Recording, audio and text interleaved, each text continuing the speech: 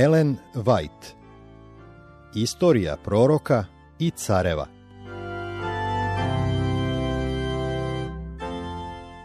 Propovednik pravednosti. 27. poglavlje.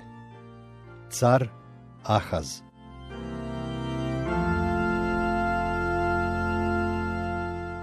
Ahazovo stupanje na presto suočilo je Isaiju i njegove saradnike s okolnostima težim od svih koje su do tada vladale na Judinom području. Mnogi koji su se dotada odupirali zavodničkom uticaju idolopokloničkih običaja prihvatili su nagovor da učestvuju u obožavanju neznabožačkih idola. Knezovi u Izraelju pokazali su se nedostojni ukazanog poverenja. Lažni proroci su ustajali s vestima koje su navodile na otpad, čak su i neki sveštenici propovedali za novac. Međutim, vođe otpada formalno i dalje su održavali bogosluženja pravom Bogu i smatrali sebe delom Božijeg naroda. Prorok Mihej, koji je objavljivao svoje svedočanstvo u toku tih teških dana, kaže da su grešnici u Sionu, tvrdeći da se oslanjaju na Gospoda i bogohulno se hvališući, nije li Gospod usred nas, neće doći zlo na nas, nastavljali da grade Sion krvlju i Jerusalim bezakonjem. Mihej 3, 11 i 10. Protiv tih zala prorok Isaija podigao je svoj glas oštrog ukora. Čujte reč Gospodnju, knezovi sodomski, poslušajte zakon Boga našega, narode gomorski. Šta će mi mnoštvo žrtava vaših, veli Gospod, kada dolazite da se pokažete predamnom, ko ište to od vas da gazite po mom tremu. Isaija 1, 10 do 12. Nadahnuto pero objavljuje: žrtva je bezbožnička gad, a kamoli kad je prinose u grehu. Priče 21-27. Bog nebeski ima čiste oči i ne može da gleda zlo. Avakum 1.13. On se ne odvraća od prestupnika zato što je nespreman da mu oprosti, već kada grešnik odbija da se posluži obilnim riznicama milosti, Bog nije u stanju da ga oslobodi od greha. Gle, nije okraćala ruka Gospodnja da ne može spasiti, niti je otežalo uho njegovo da ne može čuti, nego bezakonja vaša rastaviše vas od Boga vašega i gresi vaši zakloniše lice njegovo od vas da ne može čuti. Isaija 59, 1 i 2. Solomon je napisao: teško tebi zemljo, kad ti je car dete.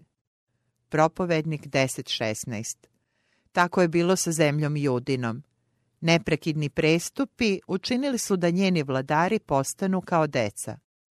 Isaija je ukazao narodu na težak međunarodni položaj zemlje i pokazao da je takvo stanje posljedica pokvarenosti u visokim krugovima.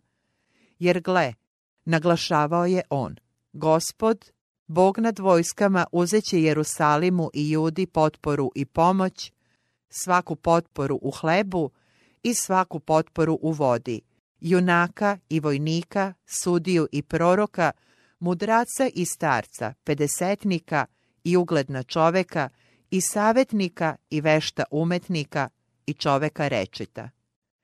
I daću im knezove, mladiće, i deca će im biti gospodari, jer se obori Jerusalim i Juda pade, jer se jezik njihov i dela njihova protive Gospodu. Isaija 3, 1 do 4 i 8. Narode moj, nastavio je prorok, koji te vode zavodete i kvare put hoda tvojega. Isaija 3.12. U toku Ahazove vladavine ove reči doslovno su se ispunile, jer je o njemu napisano: jer hođoše putevima careva Izraeljevih i još sali likove valima. I sam kađeše, u dolini sinova Enomova ispaljivaše sinove svoje ognjem po gadnim delima onih naroda koje odagna Gospod ispred sinova Izraeljevih. Druga Carevima 16:3, Druga Dnevnika 28:2 i 3. To je bilo vreme zaista velike opasnosti za izabrani narod. Još samo nekoliko kratkih godina i 10 plemena iz Izraelskog carstva trebalo je da bude rasejana među neznabožačkim narodima. I Judinom carstvu predstojala je mračna budućnost. Sile dobra brzo su slabile, a sile zla se umnožavale. Prorok Mihej, gledajući takvo stanje, bio je pokrenut da uzvikne: nesta pobožnoga sa zemlje i nema pravoga među ljudima. Najbolji je među njima kao trn, najpraviji je gori od trnjaka. Mihej 7:2 i 4. Isaija zaključuje: da nam Gospod nad vojskama nije ostavio malo ostatka, bili bismo kao Sodom, kao Gomor. Isaija 1:9. Bog je u svim vremenima radi onih koji su mu ostali verni, kao i radi svoje beskrajne ljubavi prema zalutalima, dugo podnosio buntovne, pozivao ih da odbace svoje zle puteve i da se vrate njemu. Jer zapovest po zapovest, pravilo po pravilo, ovde malo, onde malo, Bog je preko svojih izabranih ljudi učio prestupnike putu pravednosti. Isaija 28:10. Tako je bilo i za vreme Ahazove vladavine. Zalutalom Izraelju upućivan je poziv za pozivom da se vrati i ostane veran Gospodu. Proroci su nežno opominjali i dok su stajali pred narodom ozbiljno pozivajući ljude da se pokaju i promene, njihove reči donosile su plod na slavu Bogu. Preko Miheja bio je upućen divan poziv. Slušajte šta govori Gospod. Ustani, sudi se sa gorama i neka čuju humovi glas tvoj. Slušajte gore i tvrdi temelji zemaljski, parbu Gospodnju, jer Gospod ima parbu s narodom svojim i sa Izraeljem se sudi. Narode moj, šta sam ti učinio i čime sam ti dosadio? Odgovori mi, jer te izvedoh iz zemlje Egipatske i iskupih iz kuće ropske i poslah pred tobom Mojsija, Arona i Mariju. Narode moj, opomeni se šta naumi Valak, car Moavski, i šta mu odgovori Valam, sin Veorov, od Sitima do Galgala šta bi, da poznaš pravdu Gospodnju. Mihej 6:1-5. Bog kome služimo dugo trpi. Milosrđe njegova nije nestalo. Plač Jeremin 3:22. U toku celokupnog razdoblja vremena milosti, njegov duh poziva ljude da prihvate dar života. Tako bio ja živ, govori Gospod. Nije mi milo da umre bezbožnik, nego da se vrati bezbožnik sa svoga puta i bude živ. Vratite se sa zlih puteva svojih, jer zašto da mrete, dome Izraeljev? Jezekilj 33:11. Sotona se služi svojim posebnim metodom da čoveka navede na greh i da ga onda ostavi u grehu, bespomoćnog i bez nade, preplašenog da ne bi mogao da zatraži oproštenje. Međutim, Bog poziva: neka se uhvati za silu moju, da učini mir sa mnom. Učinit će mir sa mnom. Isaija 27:5. U Hristu nam je sve moguće, ponuđeno nam je svako ohrabrenje. U vreme otpada u Judi i Izraelju mnogi su se raspitivali: sa čime ću doći pred Gospoda da se poklonim Bogu višnjemu? Hoću li doći pred njega sa žrtvama, paljenicama, s teocima od godine? Hoće li Gospodu biti mile 1000 ovnova, 10.000 potoka ulja? Odgovor je jasan i određen. pokazao ti je, o čoveče, šta je dobro i šta Gospod ište od tebe, osim da činiš što je pravo i da ljubiš milost i da hodiš smerno s Bogom svojim. Mihej 6, od 6 do 8. Uzdižući vrednost praktične pobožnosti, prorok je ponovio savet koji je Izrael dobio pre mnogo vekova. Gospod je rekao preko Mojsija dok se narod pripremao da uđe u obećanu zemlju. Sada dakle Izraelju, što ište od tebe Gospod, Bog tvoj, osim da se bojiš Gospoda, Boga svojega, da hodiš svim putevima njegovim i da ga ljubiš i da služiš Gospodu, Bogu svojemu, iz sveg srca svojega i iz sve duše svoje, držeći zapovesti Gospodnje i uredbe njegove, koje ti ja danas zapovedam, da bi ti bilo dobro. 5. Mojsijeva 10, 12 i 13. Gospodnje sluge iz stoljeća u stoljeće ponavljale su ove savete onima koji su bili u opasnosti da prihvate formalizam običaja i da zaborave da budu milostivi. Kada je zakonik samome Hristu u toku njegove zemaljske službe postavio pitanje: Učitelju, koja je zapovest najveća u zakonu? Isus je odgovorio: Ljubi Gospoda, Boga svojega svim srcem svojim i svom dušom svojom i svom misli svojom. Ovo je prva i najveća zapovest, a druga je kao i ova: ljubi bližnjega svojega kao sebe samoga. O ovim dvema zapovestima visi sav zakon i proroci. Matej 22, od 36 do 40. Ove jasne izjave proroka i samoga učitelja treba da primimo kao Božji glas koji se obraća svakoj duši. Mi ne smemo da propustimo ni jednu priliku u kojoj možemo da činimo dela milosrđa, nežnog staranja i hrišćanske ljubaznosti onima koji su umorni i natovareni. Ako ne možemo da učinimo više, možemo ipak da uputimo reč ohrabrenja i nade onima koji ne poznaju Boga i kojima se najlakše možemo približiti saučešćem i ljubavlju. Bogata i obilna obećanja bila su upućena onima koji traže priliku da radost i blagoslov unesu u život drugih. I ako otvoriš dušu svoju gladnome i nasitiš dušu nevoljnu, tada će zasjati u mraku videlo tvoje i tama će tvoja biti kao podne, jer će te Gospod voditi vazda i sitit će dušu tvoju na suši i kosti tvoje krepiće i bit ćeš kao vrt zaliven i kao izvor kojemu voda ne presušuje. Isaija 58, 10 i 11. Ahazovo ponašanje, njegovo idolopoklonstvo, uprkos ozbiljnim opomenama koje mu je uputio prorok, moglo je imati samo jedan ishod.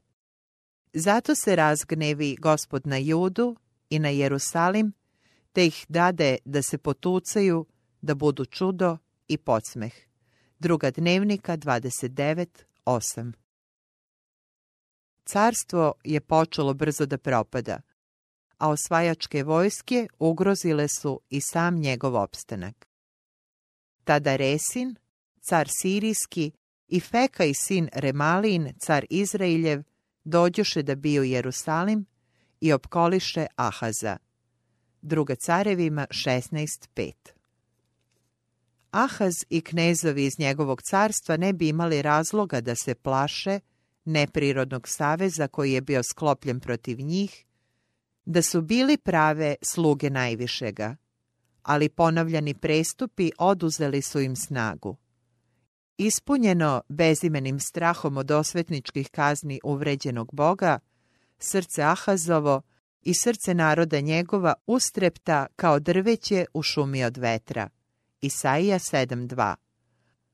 U tom teškom času Gospodnja reč došla je Isaiji, naređujući mu da ode uzdrhtalom caru i da mu kaže: Čuvaj se i budi miran, ne boj se i srce tvoje nek se ne plaši.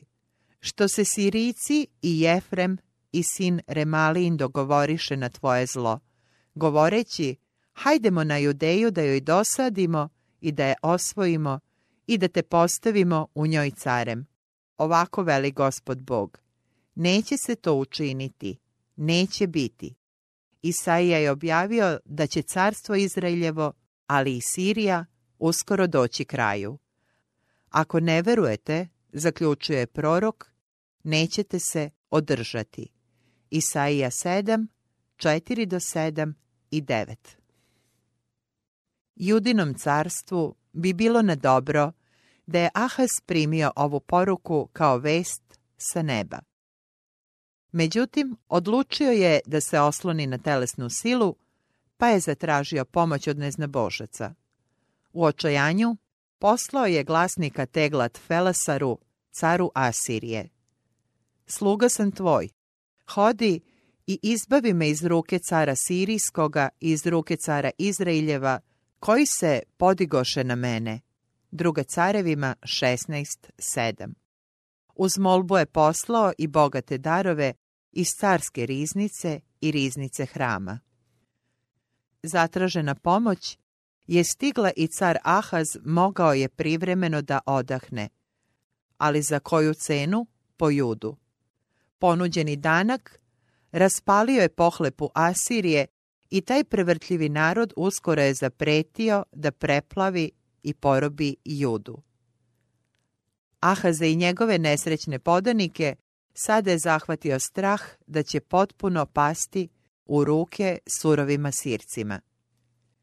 Jer Gospod obaraše Judu zbog neprestanih prestupa. Umjesto da se pokaje u vreme svoga pohođenja, Ahaz je još većma grešio Gospodu i prinosio žrtve bogovima Damaska. Kada bogovi careva sirijskih njima pomažu, govorio je car, prinosit ću njima žrtve da bi meni pomagali.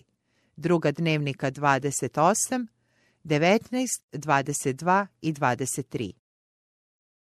Otpadnički car, blizu kraja svoje vladavine, naredio je da se zatvore vrata hrama. Svete službe bile su prekinute. Ni svećnjak pred oltarom nije više goreo. Nisu više prinošene ni žrtve za grehe naroda.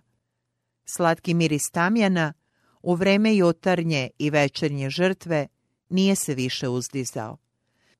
Stanovnici bezbožnog grada, napustivši tremove Božjeg doma i čvrsto zatvorivši njegova vrata, drsko su podigli oltare i počeli da obožavaju neznabožačka božanstva na uglovima ulica po celom Jerusalimu. Neznaboštvo je postiglo prividnu pobedu, sile tame skoro su nadvladale.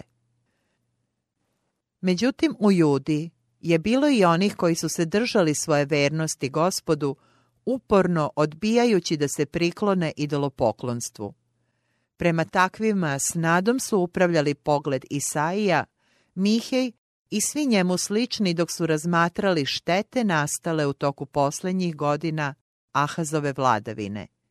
Njihovo svetilište bilo je zatvoreno, ali su verni stekli pouzdanje. Jer je s nama Bog. Gospoda nad vojskama svetite i On neka vam je strah i bojazan i bit će vam svetinja. Isaija 8, 10, 13 i 14.